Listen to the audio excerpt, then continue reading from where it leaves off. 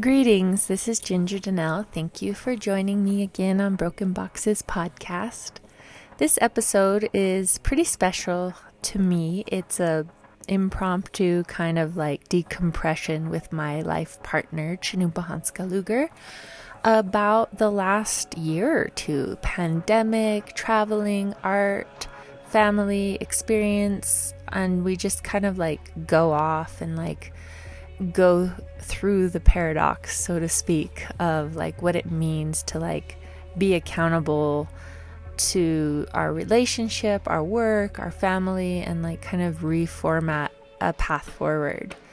And before I share this recording, I just wanted to like introduce myself and also read Chinupa's bio so that if you don't know this project or you're just signing on, you can like have a little bit of context of who we are, because this episode is quite casual and we just kind of like dip you into our life and work.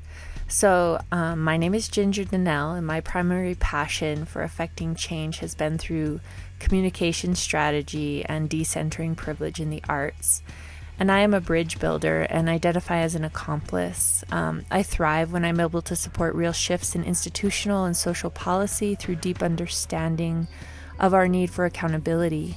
And I want to inspire human connection and promote healing through intersectionality and activation of restorative justice practices by amplifying community voices who often don't have the privilege or access. Over the past decade, I've organized and supported numerous exhibitions, social engagement projects, and cultural programs around the world, engaging in consultation to teams and building content to carve out brave spaces for communication strategies that center and support queer, trans, non-binary, gender non-conforming communities, indigenous communities, brown and black communities, and women and femme identifying communities. I am excited to continue to support centering the narratives and voices of our communities that may not always be given space, but have critical work to share with the world. And Chinupa Hanska Luger is my partner for almost 15 years and is a multidisciplinary artist who uses social collaboration in response to timely and site-specific issues. Through monumental installations that incorporate ceramics, video, sound, fiber, steel, technology, and repurposed materials, Chinupa interweaves political action and performance to communicate stories about 21st century indigeneity. Chinupa was raised on the Standing Rock Reservation in North Dakota, and he is an enrolled member of the 3 affiliated tribes of Fort Berthold, and is Mandan, Hidatsa, Riccara, Lakota, and European descent. Chinupa combines critical cultural analysis with dedication and respect for the diverse materials, environments, and communities he engages, and provokes diverse audiences to engage with indigenous peoples and values apart from the lens of colonial social structuring, often presenting a call to action to protect land and water from capitalist exploits. At the end of our conversation, you'll hear a track that we made, I think 2010, Glad as Knives, Tears of Fire. It will have a little bit of Chinupa's poetry and him rapping and me singing in my poetry. So I hope you tune into the end for that special treat of a throwback. So yeah, without further ado, here is Heart to Heart between Chinupa and I. Hope you enjoy. Hi. In the boardroom. I'm bored in the house and I'm in the house bored.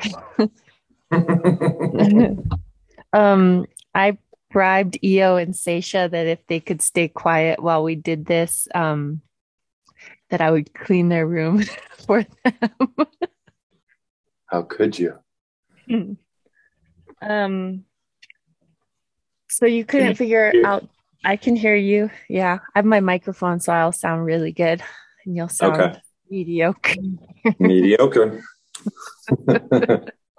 Everybody wants excellence. I stand here with mediocrity. Everybody says hello. Aw. And they all wished you were here. Aw. And they just had me. Does that make you feel bad? A little bit.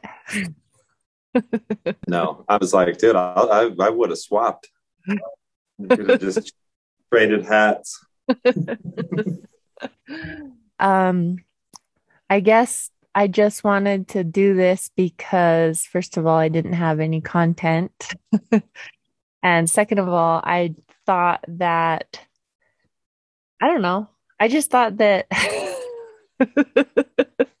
Yes. how long has it been that we've been um weird in the world? The whole time. The whole time.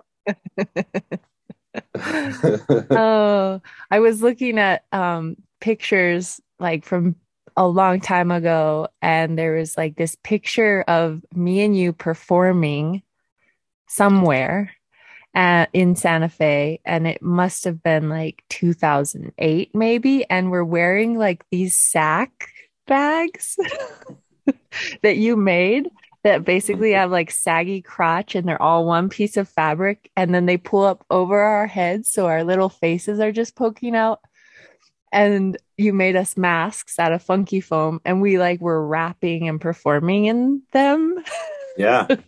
Wrapped and also rapping. And I was like, after just this whole past year of like going all around the country and making art in support of you and also doing my own stuff, and then ending it with your show in New York that has like these freaking badass regalia that you and I wore. I was like, I saw that picture and I was like, oh, you've been prototyping that shit since You the were day. like, oh, we haven't actually come a long way.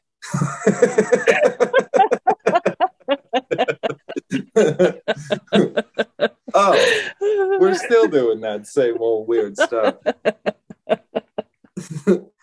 Yeah, it's been a long line of prototypes, and you've been my biggest supporter and ableist of bodies to indulge me in my obsession with not fashion. Oh my gosh, I know. And I just remember like that band, and we were in Creature Routine with Micah, but then we had our own band after he moved away back to Oklahoma, Glad as Knives. And I remember like you're an incredible poet. Like I want to give you props there, but like not the you don't have like great melody or No, stuff. I am literally the worst. But Or I from my perspective, the greatest of all time. You know, it depends on where you're listening it from. Outside of my own head, it's a little hard. I find cadences that don't exist in any of the beats that you produce. And the remarkable thing, I must say, is that syncopated rhythm that you've created in no way ever changed the way I would deliver my my rhymes. You know, you'd think that just the repetition alone, the beat would influence how I perform, and somehow it did not. I know. And I'm pretty sure I was like, man, this person is so cute. I'm just gonna like let it ride. Cute's gotten me a long way. He makes some good costumes, so I can forgive Yeah. the shortcomings. Who let the costume designer rap? That's the question. Who gave him a mic? Always, I know. And then like I don't know. I just was like laughing so hard thinking about how literally like the joke within our family, within me and you is like one step closer to almost being done. And never stop is your mantra too. And I'm like, oh my God, babe, it really is. I know. I know. And both of those are true. Mhm. By never stopping, we are always one step closer to almost being done. What whatever that means. I Well, I know. mean, it's pretty much the same thing, right? Like one step closer to almost being done is the longer way to say never stop. Like you have to continue. Like it feels like that you're closing in on closure to something. But the almost being done hanging at the end of that one step closer, is I think it's the same conversation, you know. Mm. We are not traveling to a place. We are not travel There's no destination necessarily. It's the movement. It's the steps, you know. So, Yes. I know. I feel that. And it's exhausting too. Like, I think that during the pandemic, when it first hit, we had like a year basically at home, and you'd been on the road for like 80% of the previous 2 years. Like, we were exhausted as a family trying to like navigate keeping up with the pace to which your career was demanding. And yeah, so we like the one blessing, of course, the pandemic is a tragedy, but you got to come home and be with us. And we got to like really like heal and like regenerate as a family. And then all of a sudden, like shit started picking up and like inviting us out into the world again. And we mhm. committed to kind of going at it as a family because we do roll together deep and do collaborate and work together on so many things. And that's was crazy this past year. I know. I know. I was just kind of cataloging the things that we accomplished in the middle of a pandemic, and once again, it's mind-boggling how much we can do together, you know. It's mind-boggling. Like I was going through it, I kept leaving things out and was like, "Oh, and oh, wait, and," you know. And yeah, I think that uh that re kind of calibration of our center of locale, right? Like the demand of the industry that I work in, the one that you help kind of like bolster and support. I mean, for as much as I was traveling, you were there booking those trips, you know, and making Mhm. sure that we could do it. And it was like, yeah, it was hard. And I think, you know, and I had mentioned this to some of my other friends too, and now I'm just mentioning it to your audience, is that from my perspective, I felt like I was doing a good job. I felt like I was doing what was supposed to and had to be done, you know, where it was exhausting and it was extractive on my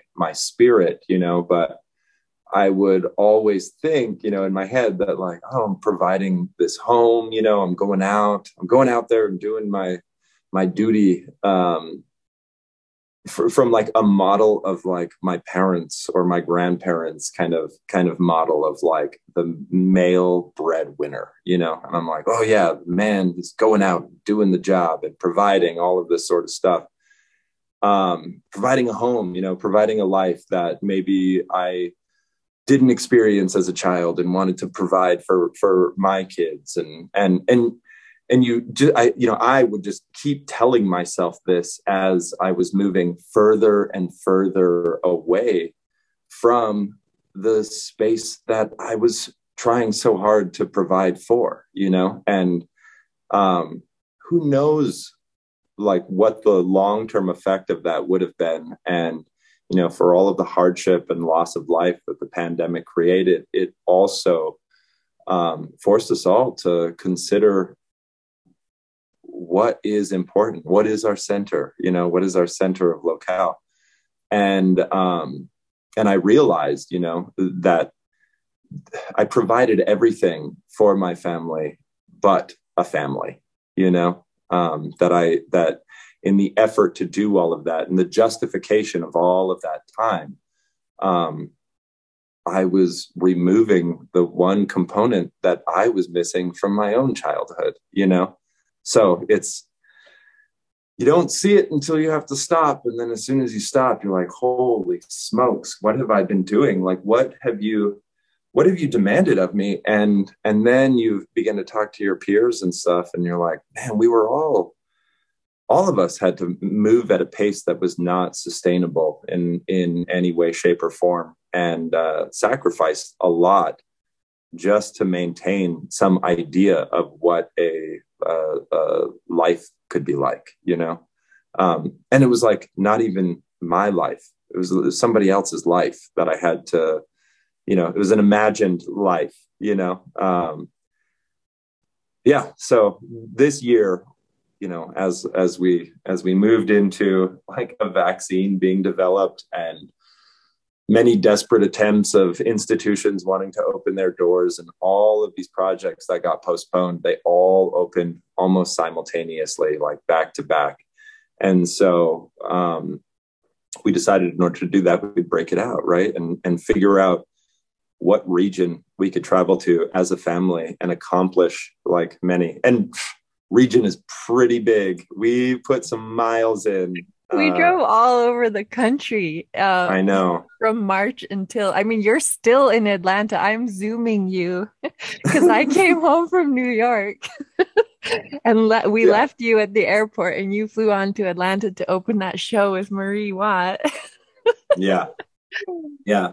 Literally just finished doing that. Had our regards maybe like 2 hours ago. I'm literally talking to you all and Ginger from inside a boardroom with like ancient reproductions of Syrian architecture, like glued to the walls of this building. It's so weird. But yeah, you and I who live together, have a home, have children, have family, husband and wife, are Zooming each other in order to do this interview. And it'll probably be better recording quality than if you were home because of the kids and everything. Yeah. But yeah, I mean, I think that like the hardship that was uncovered of you being gone so much, bringing home the bacon, so to speak, even though it was very much like a team effort, I used my production and managerial skills and just put it into my family basically and supporting you. But like, I don't know, I just feel like when we decided to like only take on things respectively that was actually like something we could all do together, it almost felt like the intention was stronger and there was like a different set of hurdles, like traveling with 2 kids and sometimes 2 dogs. I know. Or that combination with 2 adults and having to go to openings, make work, like for me, like doing meetings and Zoom interviews and calls and all like compressing it into like all happening at once versus us having that breath where you go out in the world and I stay home and do the work. And I don't know, I've just been reflecting over it the past couple of days as I got back from New York, and I'm like, it was hard, but like I feel like when we're exhausted at the end of a day of traveling and doing our jobs as artists, we could like fall back on each other and like laugh it out and make a joke. At least like have that camaraderie and friendship that is what our relationship is built on, like Ginger, I'm not home yet. I'm still doing it. Like you laughing about it is not yet funny to me. I'm reflecting, you're not. Yeah. I leave in a few hours. I'm sure we'll get to that point. It's funny though, because the audience may not know this. You absolutely know this. I hate staying in a hotel with all of us, like the constriction of space, having the whole family in like a hotel room is a little bit maddening for me. And I have a whole hotel room to myself right now. And I totally miss you guys. I'm like, where's my boys watching like some crazy cartoon? I like come in and, the room is extra empty because we had just been on the road. And every time I would come back into the hotel room, there would be like a grumpy EO, like cuckoo Seisha and a exhausted Ginger. I know. I know. I would always be like, when Chanupa walks in the door, after some crazy talk or installation, like, don't lose my shit on him. And, like, I just feel like, yeah, I couldn't hold it together at some point. And it's funny because, yeah, our 9-year-old son, Io Kahoku Lahuikoa Luger, is the most brilliant, smart, compassionate, empathetic person, but also like the biggest, like, little bitch. Like, just constantly was like, I hate traveling. I hate New York. I hate this gourmet meal. I hate this. I'm like, what the fuck, dude? I just want to be home on my mountain in my underwear running around in the forest. Yeah. It's interesting. We talk about how we traveled through all of that. I'm excited to come home and really kind of decompress and see how the boys responded to that adventure we just got back from. We also had to travel a lot. Like from the previous trips that we had gone and done, there were kind of more long-term stays in places, and we really kind of facilitated where we were going to go, how we're going to stay in these spots. This trip to the East Coast was pretty breakneck, and jumping around from room to room and long drives in between. But yeah, I know Io is so stubborn. It's so funny though, because like all of his complaints were things that I was saying to myself quietly, I'm like, agreed. Also agreed. Like, I also want to be home and in my underwear, so I'm like, as much as it's like as if my own internal dialogue is an external person, I'm like, you think he's a little bitch? I'm 6'3". It was funny because we went and had dinner at your mom's last night because she like really wanted to see us, and he was lamenting of how he hated the trip and this and that, and she got after him, and she afterwards she was like, oh my God, he's exactly like Chanupa. She's like, the way he like tries to describe everything and make excuses for like why his opinion matters over anybody else in the narrative of his life experience. Just like his dad.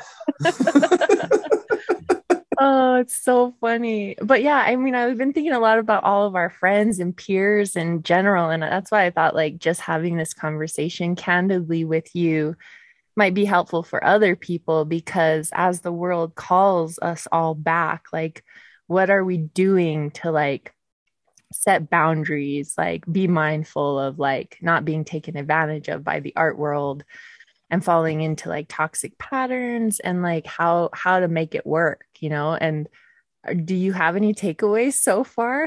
Like, I know you're still on the road in Atlanta, but I just like, I don't know, you think of things so differently. That's one thing about us that maybe is why it works even when it doesn't, is that we always bring a curveball to each other in the way we think about things. Yeah, totally. Well, I keep feeling like, we definitely had to like recalibrate what was really important. I know as the pandemic first kind of kicked in, there were several projects that were kind of solo projects, and all of those sorts of things just got so far backburnered. Like there's still things that need to be accomplished, but we tried to show up for where we had community and other people other than us, involved in a project, but what involved everything, a larger group. So we took care of those things that became prioritized. And then I think as we were kind of readjusting to this new schedule, I'm not 100% certain that we, I feel like we're still kind of playing catch up to how the demand kind of like open back up simultaneously. For me, I feel like this trip that I'm about to come home from was kind of like the last wave of previous, whatever you call it, like obligations, Yeah. I feel like as soon as we get done with this, I can be like, okay, now Let's see Yeah. how we engage a little bit more, you know. But even in the wake of that, we made a conscious decision that I wasn't going to go out and travel alone, you know, that we were going to go together. And really, my thought around that, too, from my perspective, was the world could be and is on fire. And when we're talking about like safety and shelter, it's not a place for us, you know, it's people. And my family is my shelter and my safety, you know. And I was like, you know, we could be there could be an alien invasion, and as long as we're all together, then we could focus and adjust and adapt to whatever variables are kind of thrown our way. And I think that that's been my perspective. Like I think we still had to do more than I would like to do as we move forward from this point, and try to do fewer things with greater integrity and more resolve and more kind of like focused effort, you know. So it's like choosing the things that are really important, you know, what's really important at this point. And yeah, I think, you know, in the wake and in the presence of a global pandemic, you guys are like the most important, you know? And so having everyone together made a big deal. And what's also cool about the way, even though it was like a bunch of stuff backed up that had to unfold, and as new opportunities came to us when we were recalibrating how we were going to do art in life, we started asking, like, well, we need a accommodation for a family. We need flights for a family, or else we're going to drive and we're going to get a car large enough for a family. And I think before it felt like this taboo where we almost bought into like the monolith or like the individual has to go out.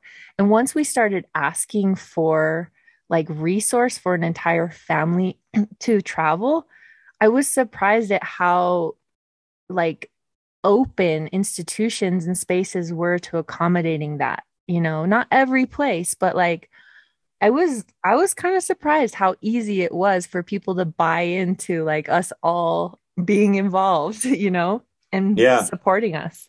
Well, and I think that's, I mean, you know, if there's any pointers, it's, yeah, what do you really want, you know, when you're going to go and do these sorts of things as a deterrent? And need, right? Yeah, and ask for it. You know, there's an assumption of another model, but if you ask, I mean, guess what? We didn't do the ones that we couldn't. You know, Yep. Yep. so that becomes the thing. You know, as far as recalibration, it's like, oh no, you can only afford to just fly me out and do it. Well, then it's not worth it to me. You know. So what is value, you know, in that? And you know, it's only a little bit of money for an institution to make that sort of change, but it's invaluable for me as a person and a, you know, member of a family to have that access, you know. And then you end up getting a whole person, not a fraction of a person, you know. So yeah, everyone benefits. I think it's important, you know, to anybody who listens or who's, you know, facing some of these things, ask for what you need, you know, and those that like really value you will provide what you need, you know. And if they don't, then that's a perfect example of how they value you as a human being. Yeah, and how they can do better. And just, yeah, I think even just saying like, well, this is what we need in order to be able to support your institution to move forward with like celebrating having an indigenous artist in your space. Like this is the way we roll Yeah. like together. You're dealing with a nomadic culture. We're happy to go. I know. And I do think even though EO was complaining, Seisha had an okay time, but I do think like this will be this will be memories forever, you know, like regardless. Like he was already telling the tall tale of like how like that shelterless relative who was high like accosted him because he said fuck you to him. Like Right. that's like a learning point of his life of like respect your elders, you know, or they might Yeah. bitch slap you. Yeah. Um, but you know, he's carrying these stories and he was telling them to your mom in like this tall tale kind of way. She's like, he's an incredible like storyteller. Storytelling's important. Yeah, I and mean, even yeah. yeah, and as he retells that story, it'll be interesting to see how it shifts, Hmm. in his memory of it. Because really, even this whole experience, even though in the moment he was kind of grumpy about it, yeah, I agree. He's gonna recollect it in a way that's gonna be kind of. I think it's gonna. He'll remember it fondly. I'm sure. Yeah, I think so. And I think that the way that we rolled this year, because basically we spent a month in Montana at Archie Bray, and then we went all over the place, like Arizona. We Yeah, I were on the guess, road for like 3 months. yeah, Yeah, we went North to Dakota. Archie Bray, um, and then we went to Arizona and installed a show at Arizona, and then we went to Denver and installed the show that I'm installing right now there, and then we went home for like 10 days, and Mm. then we went back to Montana, stayed there for 2 weeks, went to North Dakota, stayed there for almost a month, and then came home again. So we were literally on the road for like 3 months. That's Half of amazing. that time traveling with our everybody. Like I think the only thing we left was our cat and our house. Uh, The dogs were in there. We were in there. 2 cars. 2 cars. Spent some of that time like camping up in North Dakota. Like living in a tent or a couple of really cool tents. But it's intense. Yeah, but I just think about like no matter how hard it can get, like I if you have somebody to like get really mad at, it's nice, and then to like feel better with, you know, like Yeah, you're not just internalizing the frustrations of travel. yeah, that's true. You're welcome, and thank you. Thanks for being such an asshole sometimes, so I can remind myself how awesome I am. Uh, but then when we were in New York, I just want to talk about a little bit about like the work that you made over that time when we were all traveling. Of course, I just want to say, like, for the record, I have so many of my own projects that don't include you, but I also like am very much involved in supporting what you do. And I think you're also involved in supporting what I do. Like you're on this podcast, for example, right now. But like the work you made was all of these severed monster parts, these huge ceramic like arms and decapitated heads, and then you made these wearable regalia that you and I ended up wearing, being filmed wearing, like forging swords out of sand, basically. And then this culminated in like your solo in New York that was like kind of the end of this trip, even though you're still on the trip. Yeah, But for me, it felt like really healing just to like go through this whole year trying it out, traveling together, and have it culminate in a show which was about like slaying monsters and like coming together to like against all odds kind of like survive. As you say, we survive you. And I just wanted to like name that kind of layer of I'm always putting meanings into things.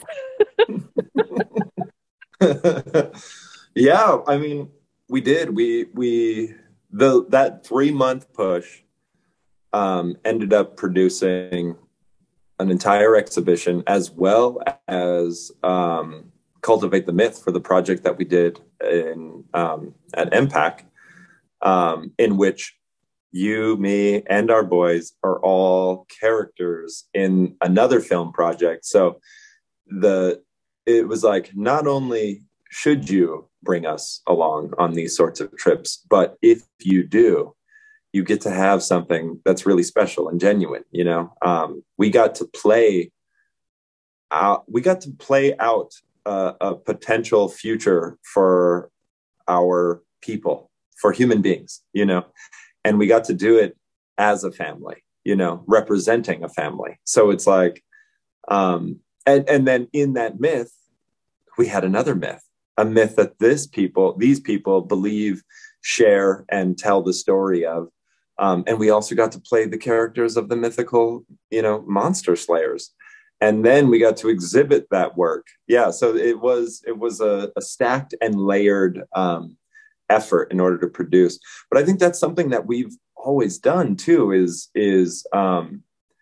we know how to, I don't know, maybe it's more so you're really good at coordinating these sorts of things so that we can feed as many hungry spaces as possible with I don't know, we've gotten really good at like what do you call that, like being economic with our time and effort as far as how much spread we can get out of any of these kind of pushes and projects. But I think this trip was kind of like the culmination of several months of previous effort and coordination that all kind of culminated in this East Coast trip of ours. But yeah, and all of that was a part of that pandemic. But like I was saying earlier, I started thinking about all of the stuff that we did. We also did Muscle, Bone, and Sinew. We put up, exhibited, and then took down the Something to Hold On To exhibition with 9,000 beads. We put together the Each Other exhibition, with Marie Watt, that's traveling, that I just installed here in Atlanta, but we installed that first in Denver. Now I'm here installing it in Atlanta. And what else did we do? We did a lot of stuff. Mm-hmm. Yeah, that Muscle, Bone, and Sinew effort, and that's also coming to Emory. Like it's so wild to think about how many things that we were actually able to accomplish through a like digital interface. Like a lot of that was Zoom coordinated, and the reason I'm bringing it all up is because we had to adapt to that variation. And even though we did slow down, you and I have a hard time, like with leisure, we like making shit work is my love language, and I think you and I both have like a background of just like labor. We like to work. We actually enjoy the privilege to work. And so we still manage to produce a lot of work, even within that restriction. And so now that's reinforcing, like, why did I have to go all over the place? Mm-hmm. If I can we did most of that by like, together, mm-hmm. and as a family. And I did get to spend like way more time at home, even though we were on the road for Grips in it. It was still less than I had to do like the previous, years. Yeah. And those times when you were on the road, a lot of times it was gigs that now the whole world is acclimated to Zoom. So like artist lectures and all of this that would take a week, and you'd have to like fly across the country for like a 45-minute lecture and some crits and get paid like $1,000 or whatever, and then have to come back. But that was like a week that you were like in the world. And then you just compile those like back to back to back, because it was before you had your gallery representation. So basically we were just on the hustle. Like, how do we make money, like with your gift of gab and my organization skills, and, social credibility of being in the world and activated and giving a shit, I didn't, I don't have a master's, so a lot of that effort of working with institutions and stuff like that was because we didn't have access to academia. We didn't have access, or were indoctrined into that through academia, so we had to do all of that hustle in order to get that level of access, just to figure out where to put the pry bar and apply leverage, like that was a lot of effort. And it wasn't, it wasn't based on like sales. It was based on, I need to figure out, we needed to figure out where do you anchor a pylon for this bridge to connect, what are the anchor points to connect community and culture, and academia holds this presence in our kind of global consciousness of validation, so being a boy from Fort Yates, North Dakota, and doing talks at Yale and Cornell without a master's degree, it's hustle that got us here, and couldn't have done that alone. Yeah. So it's interesting. And now that, that we're here and in that position, I'm like, yeah, how can I do less better? Well, I think that that all that like pressure that was put on artists to go out in the world, now that we all had a taste of being home and everybody's acclimated to Zoom, we can flex that, be like, actually, like, I'll do a Zoom for that amount of money. I can like walk down to the studio and like talk to you for an hour versus like the dramatic carbon footprint of like flying to you, like the exhaustion on my family, my person, my body, like Zoom me. Like, and I think that flexing that now that everybody even knows what that means is just means that you can stay home a lot more, and I can stay home a lot more, and we can just like kind of assert that there's other like really smarter ways to like engage with a global audience. But I don't know if it would be, if we'd have that privilege, if you didn't put in that legwork, if we didn't like exhaust ourselves to the point of like self-destruction, like how did we make it work? Well, we almost didn't, like it almost destroyed us because it was so exhaustive and not like generative at all. And that's what I really want to like also share, is just like how you don't know where the edge of the knife is or how sharp it is or whatever until you cut yourself. My metaphor. What you're trying to say is whatever floats your goat. Oh my God. You don't know how to float a goat until it's true though. I mean, like, I think that going through the darkest points bring light to what you actually feel is light and joy, right? Yeah, totally. And and I think as I have been out in the world, and as we have traveled around and talked to folks, people are always like, how do you guys do so much? How do you do so much? And I think it's important to acknowledge the fact that it nearly destroyed us, like that level of kind of activity. And the other thing, it was kind of subtle. You know what I'm saying? Like, it just, you don't know you're in crisis until we had to like stop and breathe and then actually acknowledge like, where are we? And as we have traveled, who have we become? And it's hard to see that when you're in it,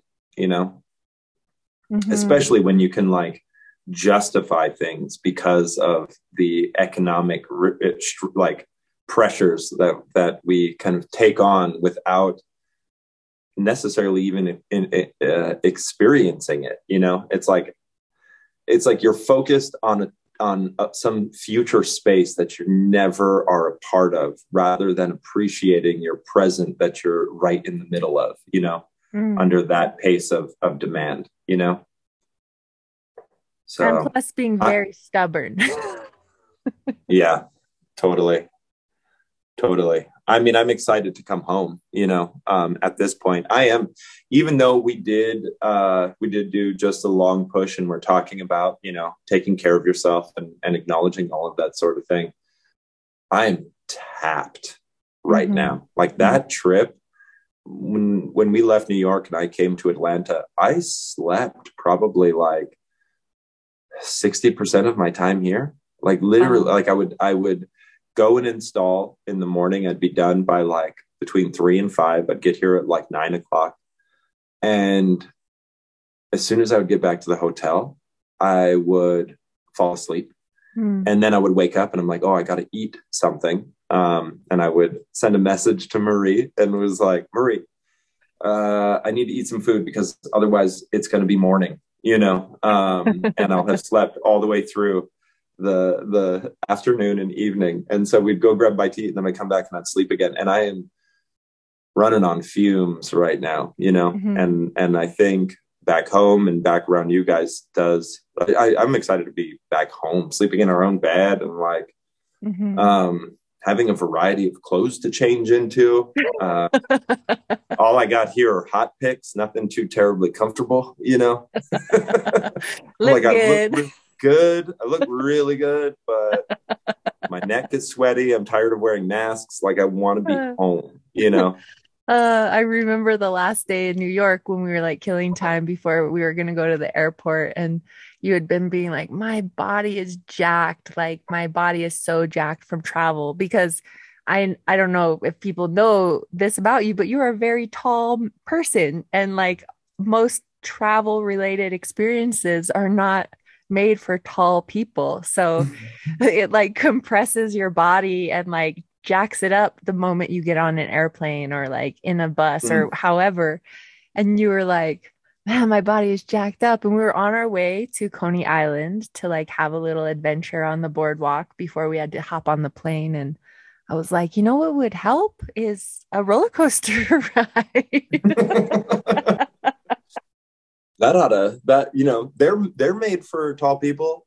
The messed up thing is I'm not even that tall, like it's just that I'm just above the average, and the world is made for the average, so like there most of us are not average. That's the thing that's like mind-boggling about this, is that there's so much variety in body and shape that they took like a numerical average and not like considered something else, but yeah.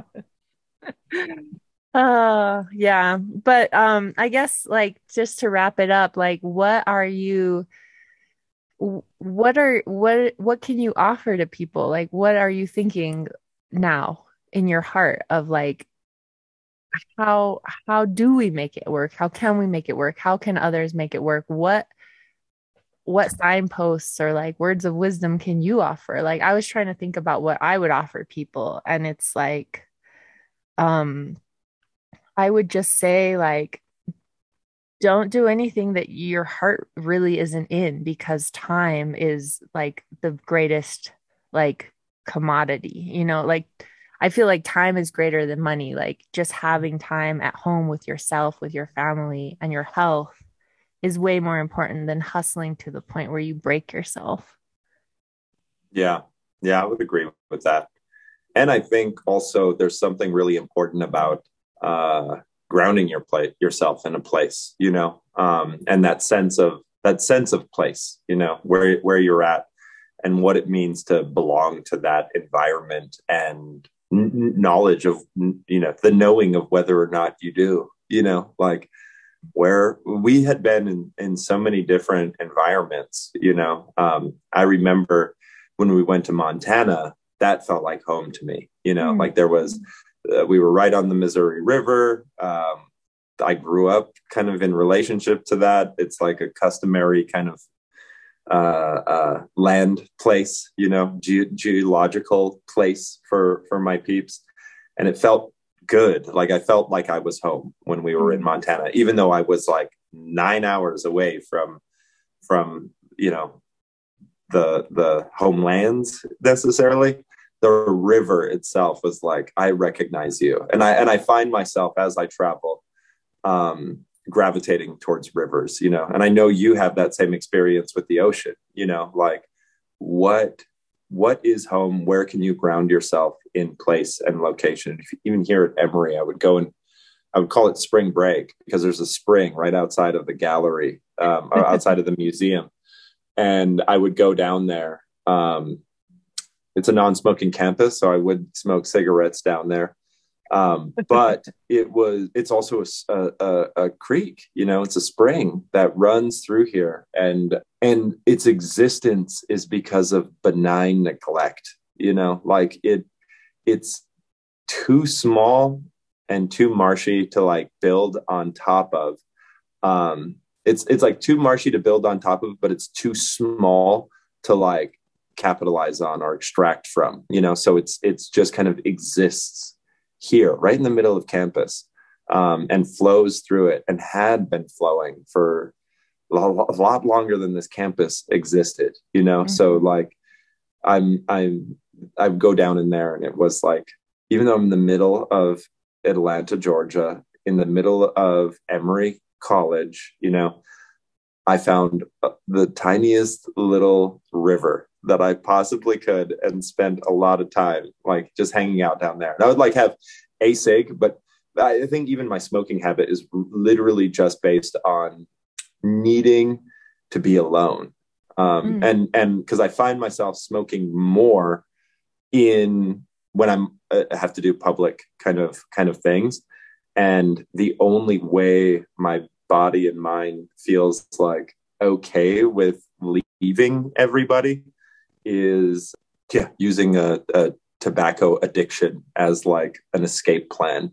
So I'd have like a cigarette, but I'd sit down there for like 15 minutes beyond my smoke break, so I started calling it spring break. I'm like, I'm gonna go have spring break, and I'm on a university campus, so I thought it was funny, like talking to while we were setting up the exhibition and stuff. But I mention all of that because it did recalibrate and center myself in place, and I think it's important that we, as the world is demanding us to travel, if you have to travel, considering ways to get there, if you can, slowly, and kind of experience. That was kind of the benefit of some of the drives that we did, even though I drive like a maniac and want to get to places like and won't let anybody else drive.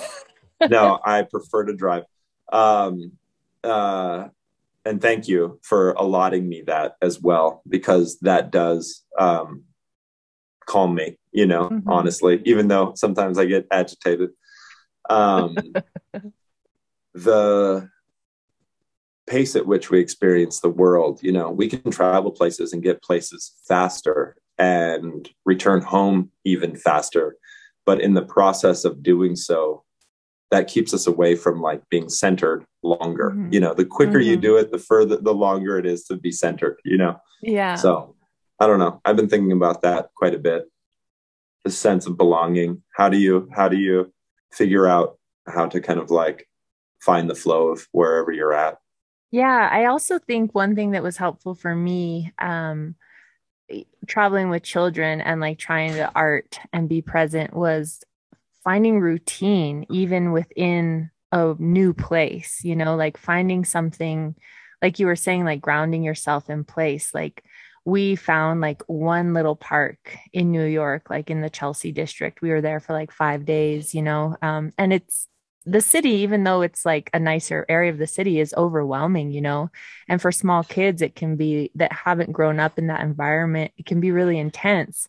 And for me too. And so like every day we would walk down there and just like cruise around the park and explore the nature that was growing there. And it was our routine, and finding nature and then finding nature to come back to. And that makes me think of you in Atlanta, because like randomly you have been going to Atlanta for like the past 5 or 6 years doing projects.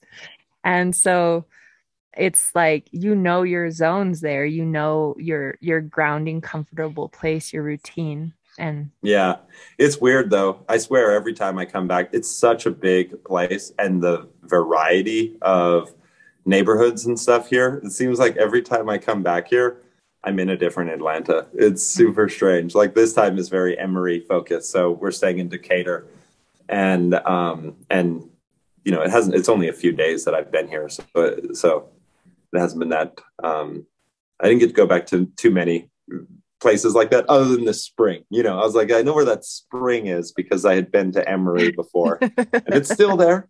It's still there. That's awesome. Been there the whole time. Probably long before Emory. Mm-hmm. Oh, No cool. doubt. Yeah.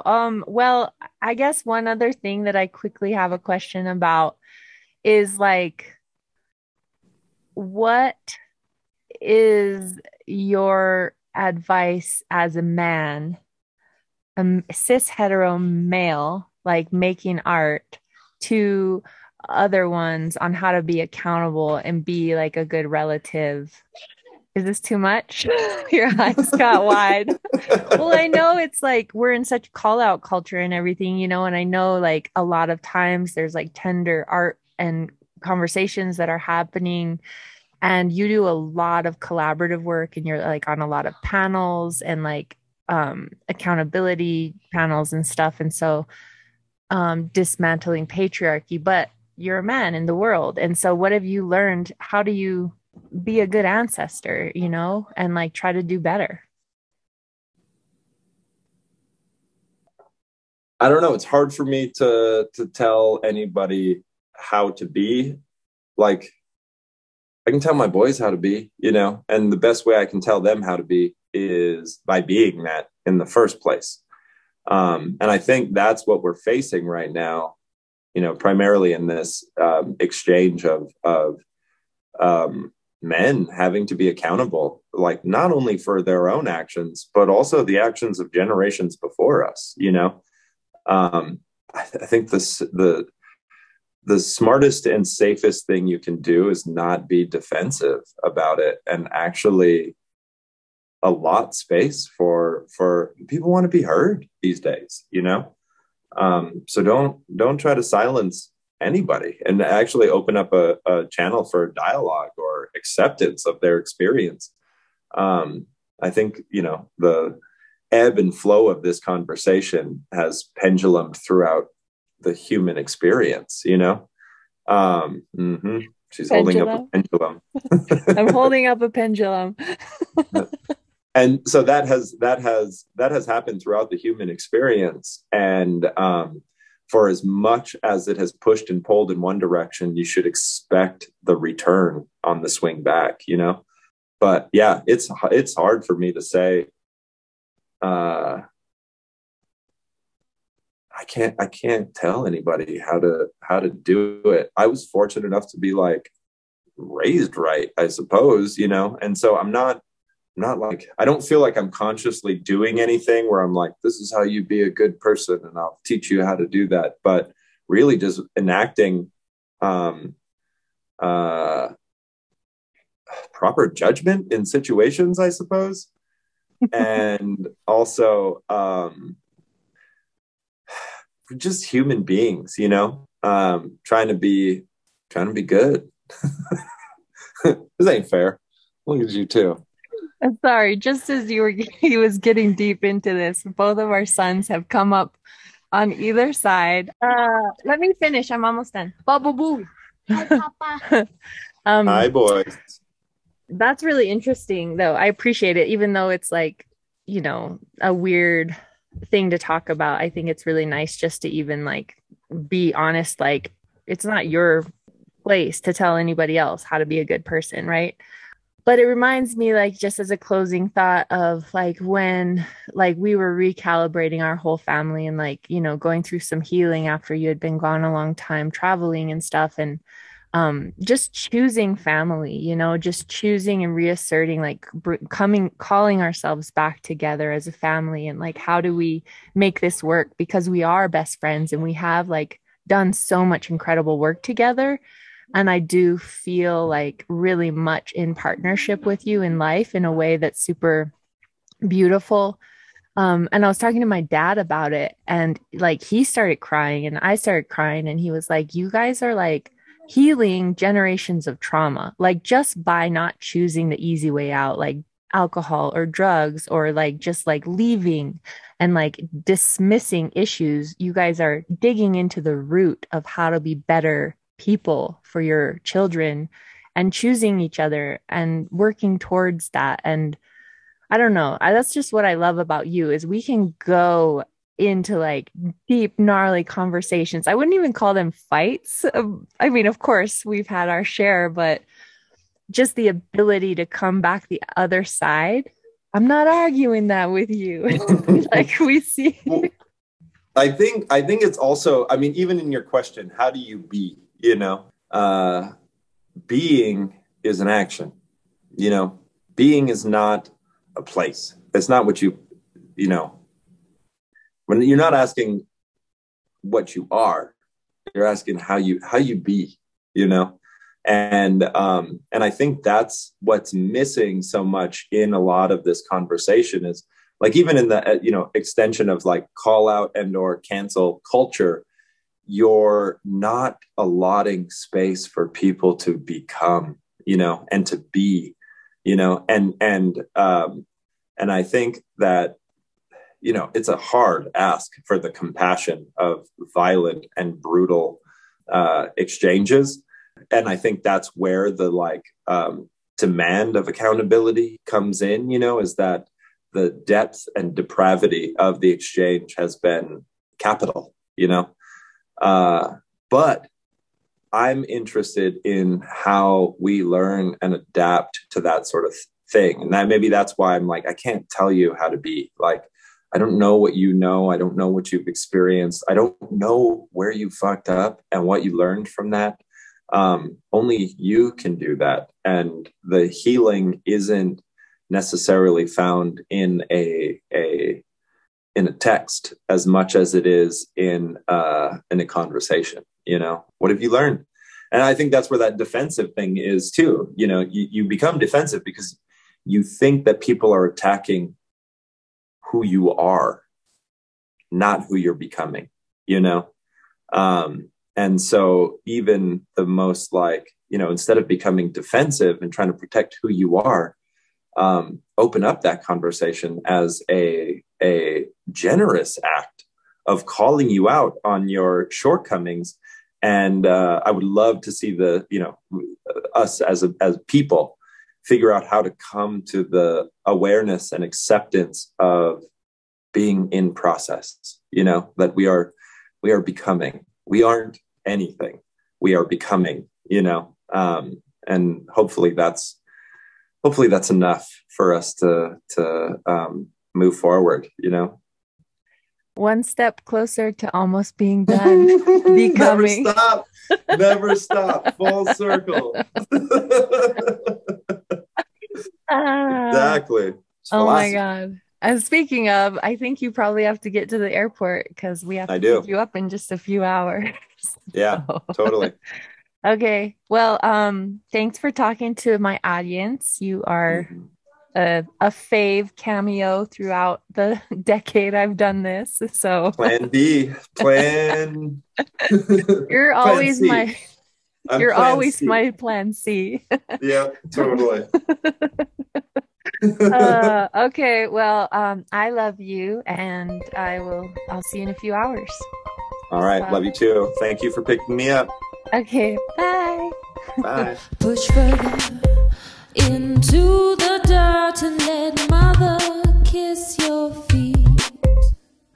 Eyes won't open, sewn shut with dis-ease.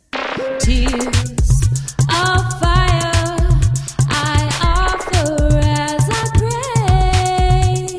Lashes turn to memories of wishes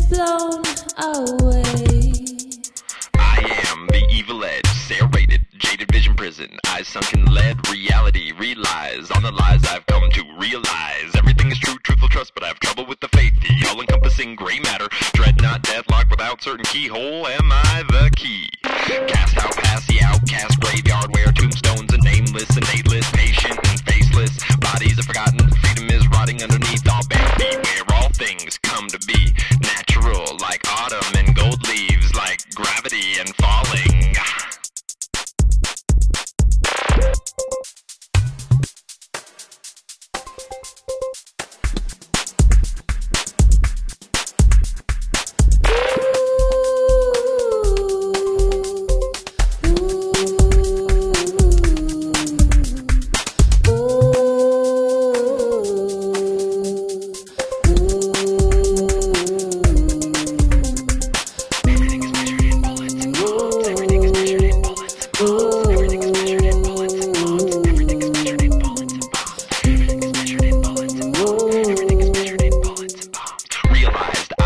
Never be another one of the twisted sons of machinery, pumped outward on manufactured heartbeats. I shall find flow in the exoskeletons and paper friction. Madness is found in the stacking steel and concrete, stacking of lost dreams and bodies, stacking of germs and bad meat, stacking of broken promises and bad teeth, stacking the quietest calm, stacking the blood on our palms, stacking the bullets and bombs, stacking the longer the song. Wind whips at warm bodies, resting in the open.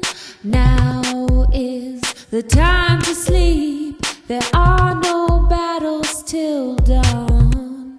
Light crosses my heart and promises a swift return. Stars gaze upon the desert floor and laugh at all that is burned.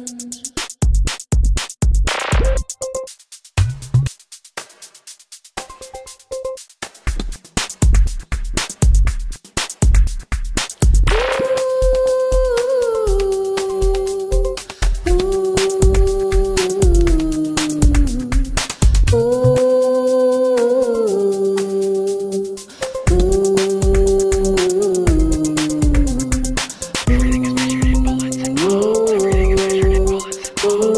measured in bullets and bombs.